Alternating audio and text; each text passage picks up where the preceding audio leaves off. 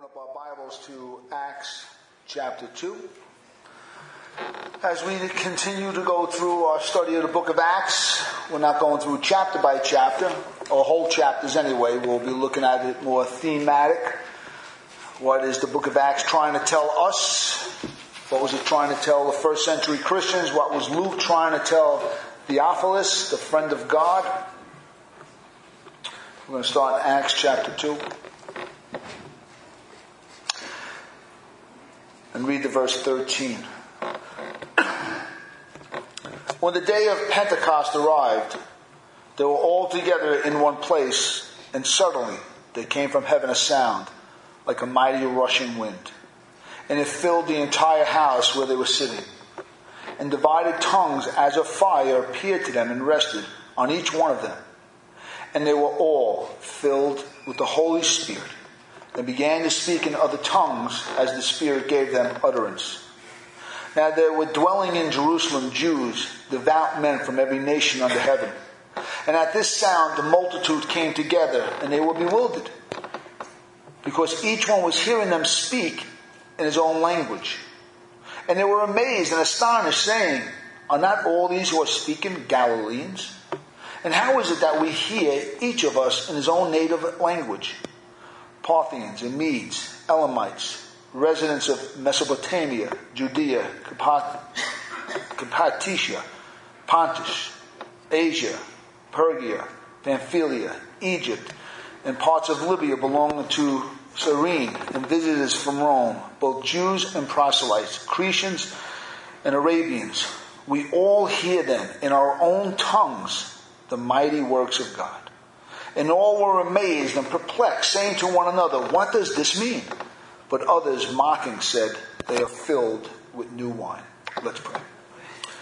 Father, we thank you for the outpouring of your Holy Spirit. We thank you, God, the day you visited this earth, not just in your Son, but in your Spirit. By your Spirit, God, this world was never the same again. As the Spirit gives testimony to our hearts of the mighty works of God, that Jesus Christ is truly alive. We thank you, oh God, that 2,000 years later the church is up, alive, active, and it is thriving, Father God. And the church, to some extent, will always look like to the world a bunch of drunkards running around speaking about Jesus. There'll always be people that mock us, but there'll always be people that will hear the genuine testimony of God himself. So, Lord, we ask you to breathe upon the text. Encourage our hearts with this teaching today, Father God. Open up our minds to understand the Scriptures, Father God, and reveal to us the mighty works of the Holy Spirit. In Jesus' name I pray. Amen. You know, many great institutions have started in very humble means. IBM. And others started some in garages, backyards, basements, to become great institutions today. Here we see the Christian church starting in a small room, an upper room, 120 people gathered together, waiting on a promise of the Holy Spirit. They have a sense, a taste of what this could all be, but they really don't know. They're not experiencing the dunamis, the power of the Holy Spirit coming and consuming all people. They have an Old Testament understanding of it. Jesus spoke about it. Jesus, before he ascended, he breathed into them the Holy Spirit, and they were able to understand the Scriptures. Jesus Christ opened up their minds to understand the Scriptures. And now here we are. The day of Pentecost has finally come. The promise is going to be fulfilled. They're all in a room. They're all praying, and something's going to happen. This is the day of fulfillment. This is what Christ has been speaking about since John chapters 13 to 17. For the last 50 days, right the night before his betrayal, he started speaking about the coming of the Holy Spirit. For those 50 days he gave, the 40 days he gave those cameo appearances of himself, the resurrected, glorified Christ. He spoke about the coming of the kingdom, and he spoke about the Holy Spirit. And he said, "Wait in Jerusalem until you are filled with the power of the Holy Spirit."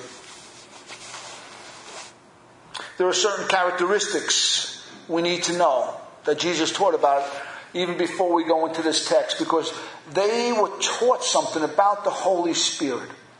They were taught going all the way back into the upper room before his betrayal, before his crucifixion, about the ministry of the Holy Spirit. It was a teaching, it was there, but it wasn't up and active and alive yet. And that's how it is for many young Christians. In John 14:16 he says, "And I will ask the Father, and he will give you another helper to be with you forever." Talking about the Holy Spirit, he has an encouraging, strengthening ministry. He also says, even the Spirit of truth. He's an enlightening ministry so that we can understand God's Word and God's will. And you know him, for he dwells with you and he will be in you. This ministry is an internal ministry. It's not an external. Jesus was external. He did all his teaching and miracles externally. But now is going to be internal ministry of the Holy Spirit. He goes on to say in 14:26, "But the Helper, the Holy Spirit, whom the Father will send in my name, he will teach you all things and bring to your remembrance all that I have said to you." This is the prophetic ministry of uttering the very teachings of Christ. Verbatim, word for word, remembering everything that Jesus has said. He goes on to say in chapter 15:26, "But when the Helper comes," that's the Holy Spirit, "whom I will send to you from the Father, the Spirit of truth, who proceeds from the Father, he will bear witness about me." We see that the Holy Spirit's one obsession and one ministry is to glorify Christ in all things. In 16:8, Jesus says, "And when he comes," the Holy Spirit, "he will convict the world concerning sin, righteousness, and judgment." This is the Holy Spirit's judicial ministry on the conscience of people. Some people will hear and receive. That was good. I was thinking reject. As the people that were mocking, you filled with new wine. That's his judicial ministry. Some people will hear and reject. Others will hear, repent, and receive. In 16:13, Jesus says, "When the Spirit of truth comes, he will guide you into all the truth. For he will speak on, not speak on his own authority, but will, whatever he hears, he will speak, and he will declare to you these things that are about to come. He will glorify me, for he will take what is mine and declare it to you." This is a generalization of the Spirit's ministry with the added emphasis of being the only revealer of Christ. Period. He's the true vicar of the church. No earthly man is a vicar of the church. Only the Holy Spirit is the true vicar of the church. He reveals Christ, period. He reveals Christ's humanity and his deity. He reveals his cross work to our hearts, that our sins are genuinely forgiven and we don't have to work for it. We accept it as a free gift. It's the ministry of the Holy Spirit. He reveals the will of God, the will of Christ. He reveals that he's coming again. He reveals who we are in Christ now. He reveals that we're more than conquerors. He gives us the cry of Abba, Father, the spirit of sonship. This is the Holy Spirit's job. And though the world can't see him, we can, because he abides in us. And of course, Acts 1:8. "But you will receive power when the Holy Spirit has come upon you, and you will be my witnesses in Jerusalem, in all Judea, Samaria, even to the ends of the earth." And it's this last one that I just mentioned and read in Acts 1:8 is the characteristic of our text tonight. That's what's being highlighted here. The ministry of the Holy Spirit to come and bring power into powerless vessels. That's you and me. That's the apostles. That's his job. To transform us from the inside, being cowardly, to be external, magnificent professors of Jesus Christ in the face of all hostility and unbelief, to go toe-to-toe with the world and say he has risen, just like he said. He brings us to our text tonight. Verse 1, he says, when the day of Pentecost has arrived, they were all together in one place. And it's significant that we open up with this chapter and the coming of the Holy Spirit on the day of Pentecost. And we don't want to miss the correlation. We don't want to miss how they go hand in hand and what God is trying to teach us over here. And that the day of Pentecost was a festival of ingathering. The ingathering of the harvest, of the wheat. It was one of three major festivals that all devout Jews would come to Jerusalem and recognize, and they would come from all over the known world. It was a pilgrimage, one of three. A pilgrimage to come to Jerusalem. All the Jews from all over the known world would come and converge on Jerusalem 50 days after the Passover. And they would come with their thanksgiving offering. They will come with their hearts filled with gratitude. They will come in to say, God, thank you for another year of harvest. We want to thank you. And what they did, they would wait outside. And the day before, they would all converge. The gates would be open to Jerusalem. And the throngs would start coming in and pouring into Jerusalem to celebrate the ingathering, Pentecost. And then they would wait. And they would wait all day. And then at midnight, the doors of the temple were flung open. And they would rush in with their free will offerings, telling Jehovah, thank you. Thank you. To songs, to singing of the Psalms, and to the trumpet blast, and to prayers, and to praises. And they would come, and they would all start coming in. And all night long, they would come in thanking God. And now it's the morning. It's the third hour.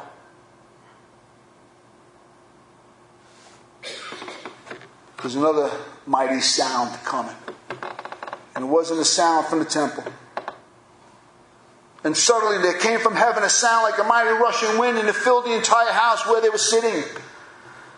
As the Jewish trumpet began the ingathering of wheat on the festival of Pentecost, now began the literal fulfillment of what the festival always stood for. The ingathering of God's people, the true wheat, the souls of men. And with a mighty rushing sound of wind, the Holy Spirit filled that room, not the temple. But He filled the room and He filled people. And then, on that day, they became the temple of the living God. Amen.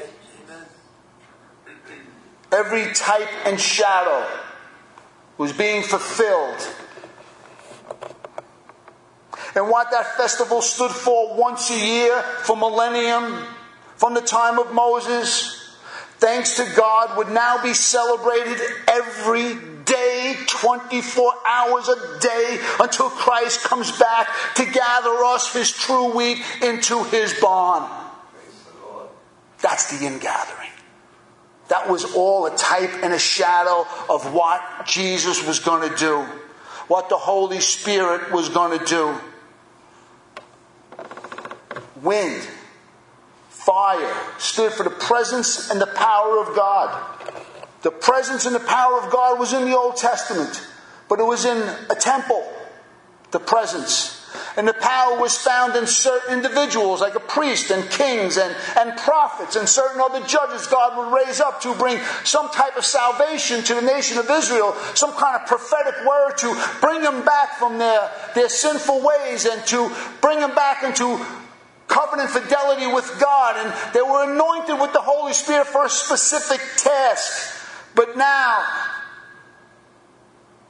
all the people would be filled with the presence and the power of God. Don't miss what's going on. Don't ever take for granted that you love Christ. Don't ever take for granted you can feel the presence of the Spirit. Never take for granted that you know your sins are forgiven. Never take for granted that you know when you die you're going to be in heaven.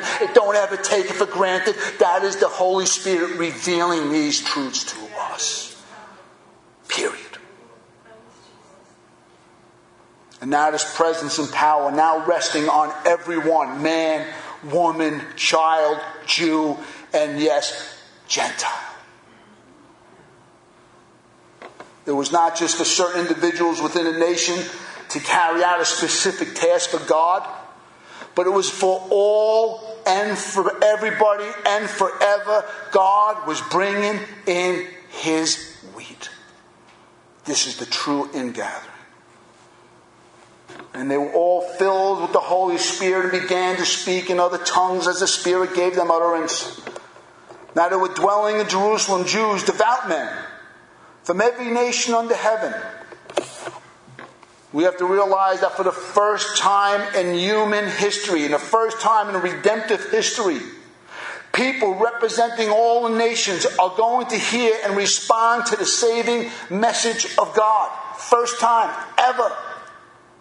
In their native language, the promise to Abraham is being fulfilled. It's being fulfilled. Promise and fulfillment. This is the fulfillment. All the nations of the world shall be blessed through him. It's happening right here. It's happening right now. It never happened in the Old Testament. The Jewish nation was blessed. But now people were coming from every nation. Yes, they were devout Jews. But they represented the nations they came from.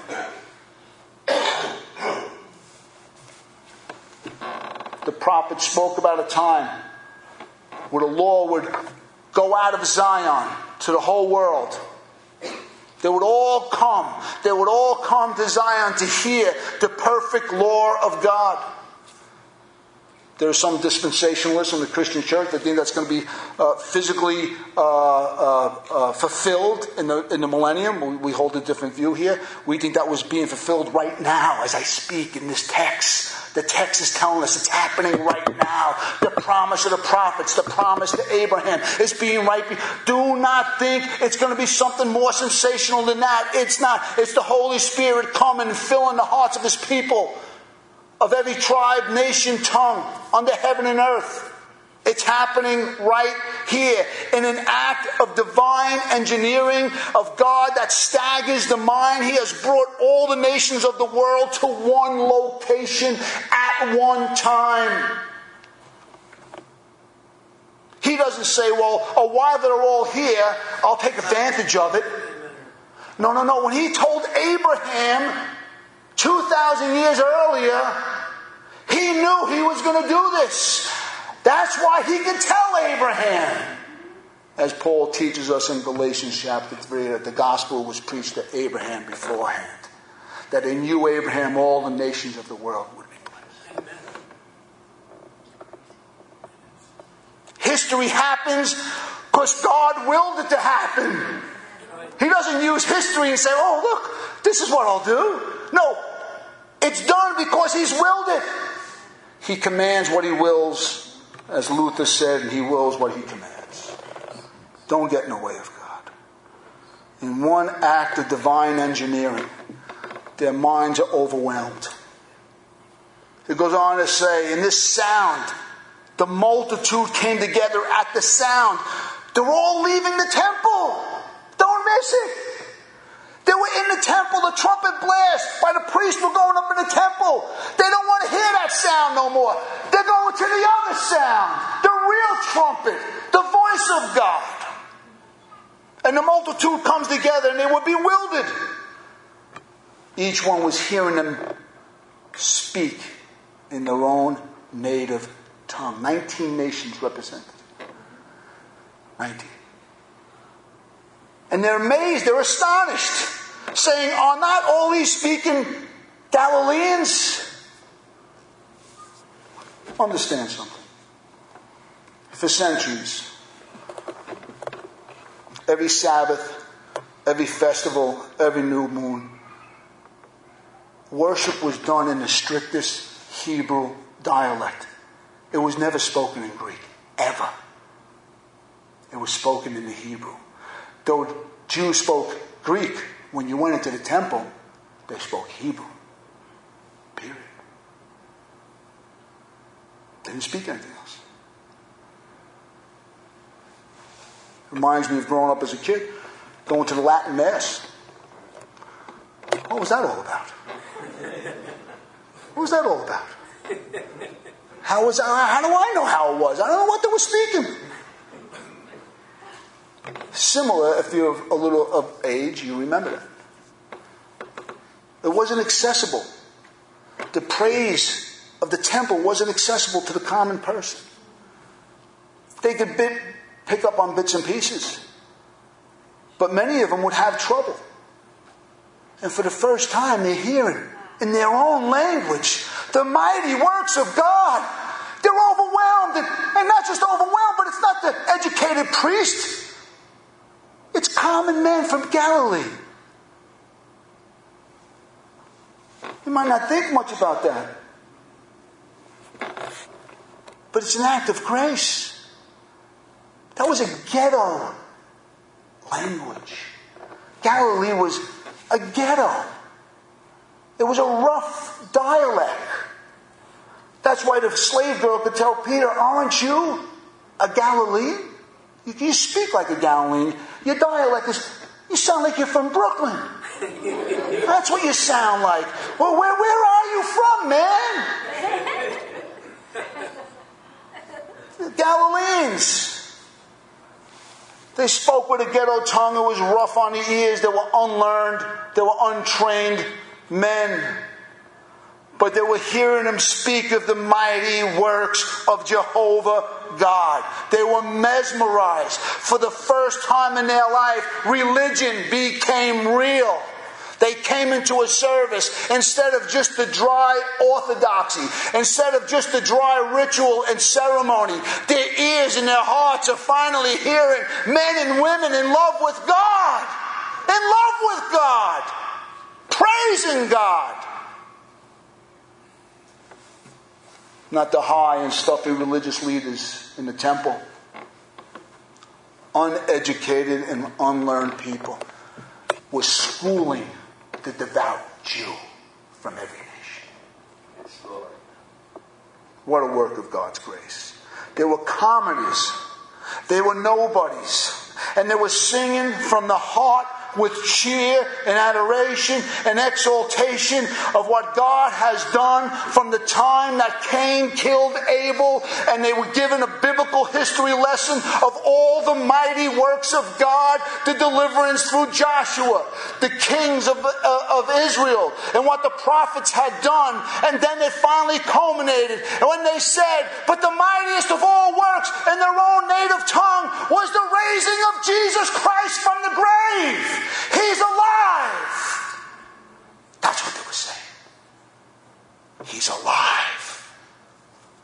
Everything else was a type and a shadow of the resurrection of the Christ.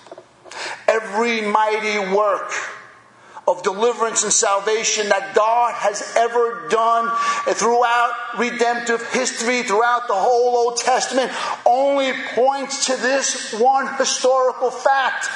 The grave is empty and He's alive.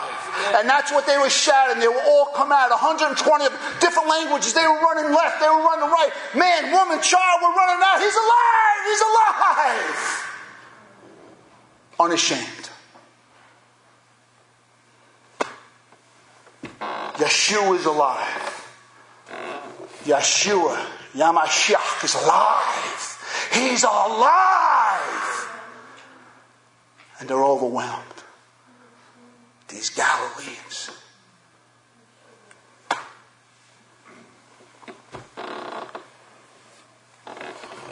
Wait in Jerusalem until the Holy Spirit comes upon you and gives you power. That's what the Holy Spirit does. He takes that which is common and makes it uncommon.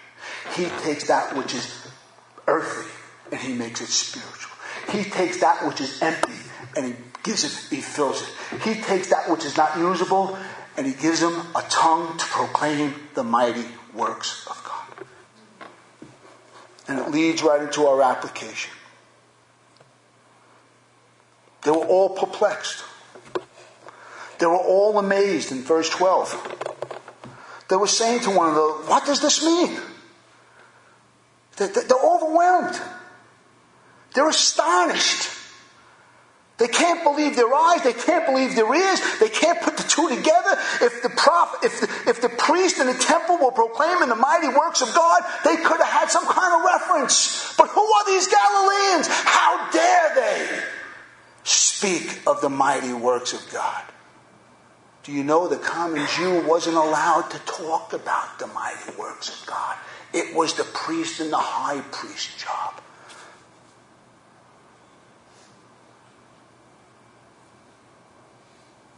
But others were saying, mockingly, they're filled with new wine. There are two groups of people represented here. Group A are those who hear God's testimony and don't care where it's coming from, even from seemingly drunk people, and they genuinely inquire because they got ears to hear.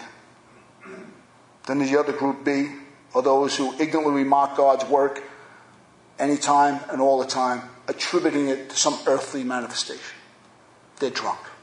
That's all they are. They're just drunk. They're crazy. That's what they were saying. Drunkards, Galilean drunkards. Don't listen to them. And we know that wherever clear biblical preaching, teaching, and witnesses have taken place, to one degree or another, these two groups and their attitudes will be represented.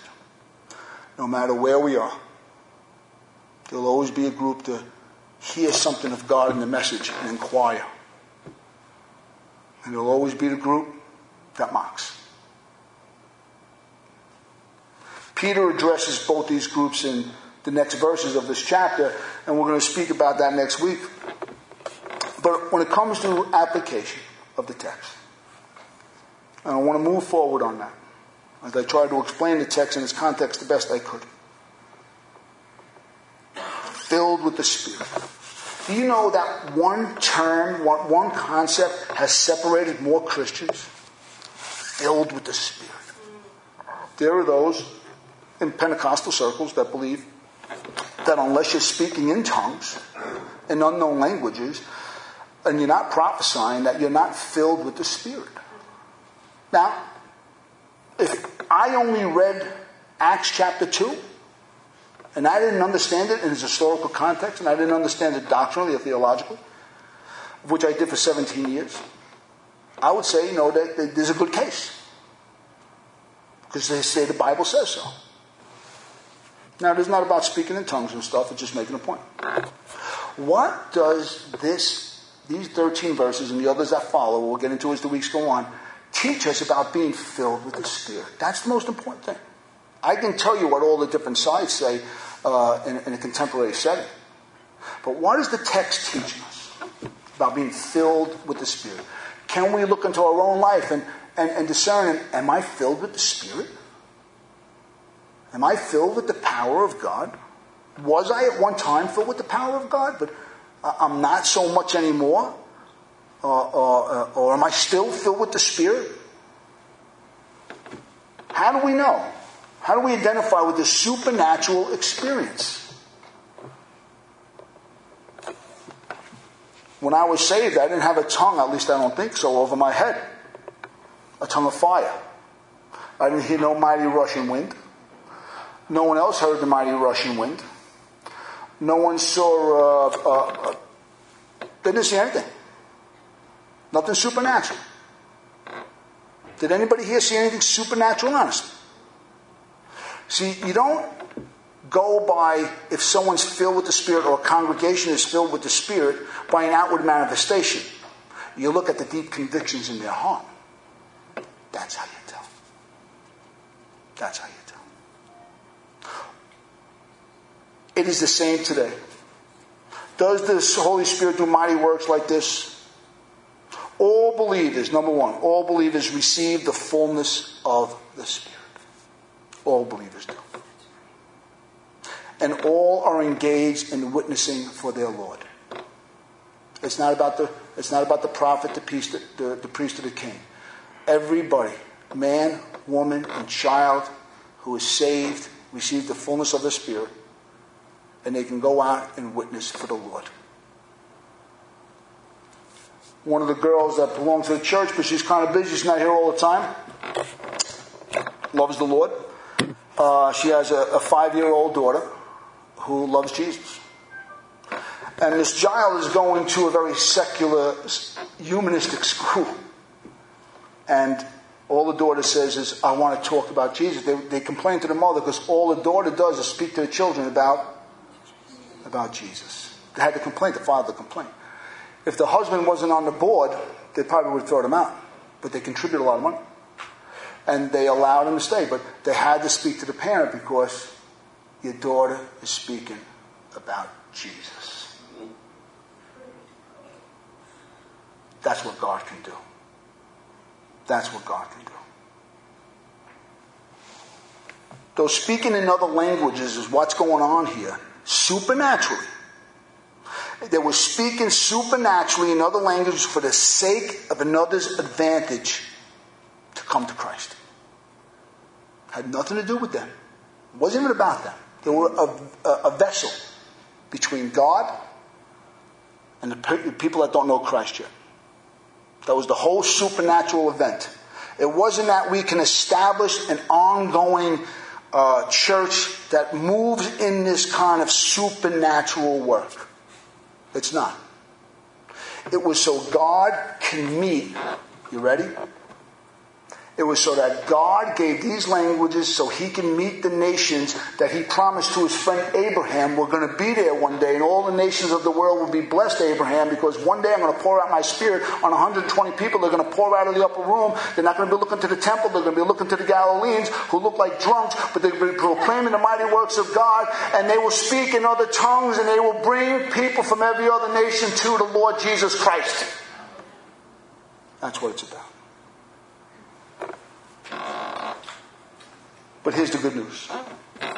God's mighty work of raising Christ right now is proclaimed in the whole world in just about every known language. Praise the Lord. I don't have to supernaturally speak in other languages.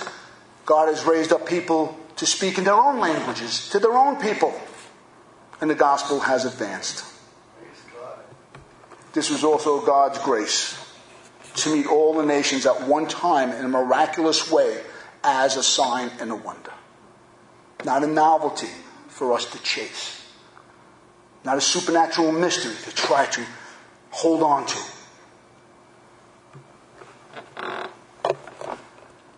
Christians need to be led in witnessing as they are led into living holy lives. The Spirit does both. Being filled with the Spirit here has to do primarily and specifically with one thing. Speaking about Christ to others. It tears down the fear of man.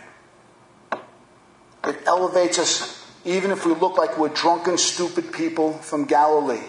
We're going to speak about Christ no matter what. That's right. That's what it means to be filled with the Spirit in this text. It has nothing to do with any internal thing, so to speak, and I'll explain that. It has to do with an objective witnessing for Christ. That the Holy Spirit loosens us up, loosens our tongue with these deep convictions. Not an experience. Deep convictions of all the mighty works of God. So that when we proclaim the Apostles' Creed, it is not something religious we do, that we be willing to die for that creed because we're filled with the Spirit of God. How's our witness? Is witnessing like going to the dentist to some Christians? What happened? What happened with the fullness of the Spirit? What made us dry up? Can you remember a time in your Christian life to speak of Christ it was as easy as saying, let me show you a picture of my family. I love my family. Here's my wife and here's my kids. I love them. Can you show me here's a picture of my family. That's how it is when you love Christ. Let me talk to you about Christ. I love the Lord. No matter how uncomfortable it is, we speak about Christ. We share Christ.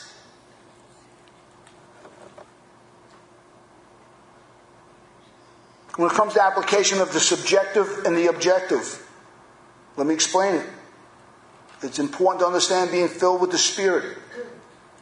The knowledge of doctrine and the experience of doctrine are two different things. On this day, they had both the knowledge of Christ His deity, His resurrection, His ascension into heaven. He's God's Christ and Lord now. He's exalted at the right hand of the Father. Now they experience it for themselves. What they heard Jesus talk about in the upper room, now they're experiencing it. And now the experience turns to deep conviction, which leads to witnessing.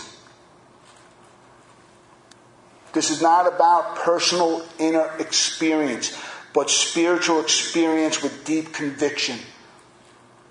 That we live it and we speak it. I make no apologies for what the text says. This has everything to do with talking to others about Jesus Christ. Period. These are the convictions that drove the whole book of Acts. It became part of the believers' existence. It became the part of the early church. They were in awe of the resurrection and exaltation of Christ. You couldn't keep them down. Deep, deep convictions. For us today, we're not going to have this. I didn't walk with Jesus for 3 years, watch Him crucified, watch Him resurrected, watch Him hang around for 40 days and speak to me. I didn't need a supernatural encounter. I'm not a first century Jew. I'm a 21st century Brooklynite. And what I need to hear is the message in my own native tongue by people that have deep conviction, that love the Lord. I receive the message. I'm saved. I grow in the grace and the knowledge of Jesus Christ. And so does my witness. So does my witness. It grows. I ask you, is your witness growing or is it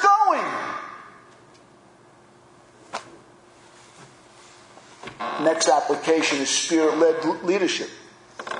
Spirit-led, Spirit-filled ministry. Not anybody can do the work of God. Not anybody can speak to other people on behalf of God in the name of Christ. Only someone who's filled with the Spirit can do it effectively.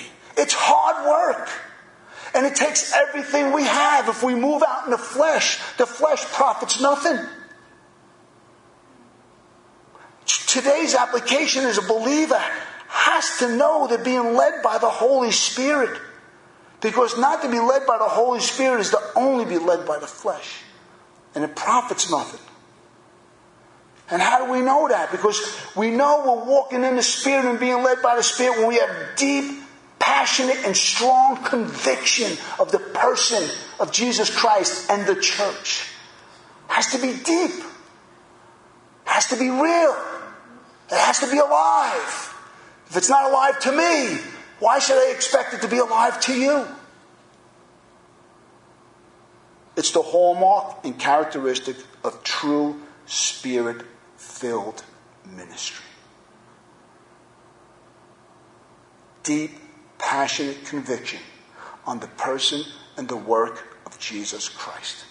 That is being Spirit-filled.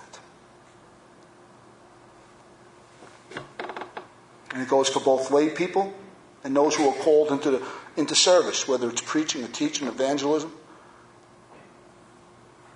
Both can be filled with the Spirit. Both can be used mightily by God, working in harmony. We're going to see this over the next couple of chapters. We're going to see both laity and we're going to see those who are called as apostles working together in a spirit of harmony, in unity, in love, towards the common goal of witnessing Christ, the ingathering of souls, and ministering to their needs. When it came to in chapter 6, there was a group of Jews. They were Hellenistic Jews, and they came too. They came and heard the mighty works of God. They were part of the 3,000 that came into the church, but we needed other people to minister to them, and they went and they said, get 7 men who are filled with the Holy Spirit. You got to be filled with the Holy Spirit. Because they were bickering and fighting. Could you imagine trying to minister to people who are always bickering and fighting and not being filled with the Spirit? You have to be led with the Spirit. You have to have other people's best intentions in our hearts. So I can overcome all the nonsense. So I can minister in a spirit of love and compassion and empathy and sympathy.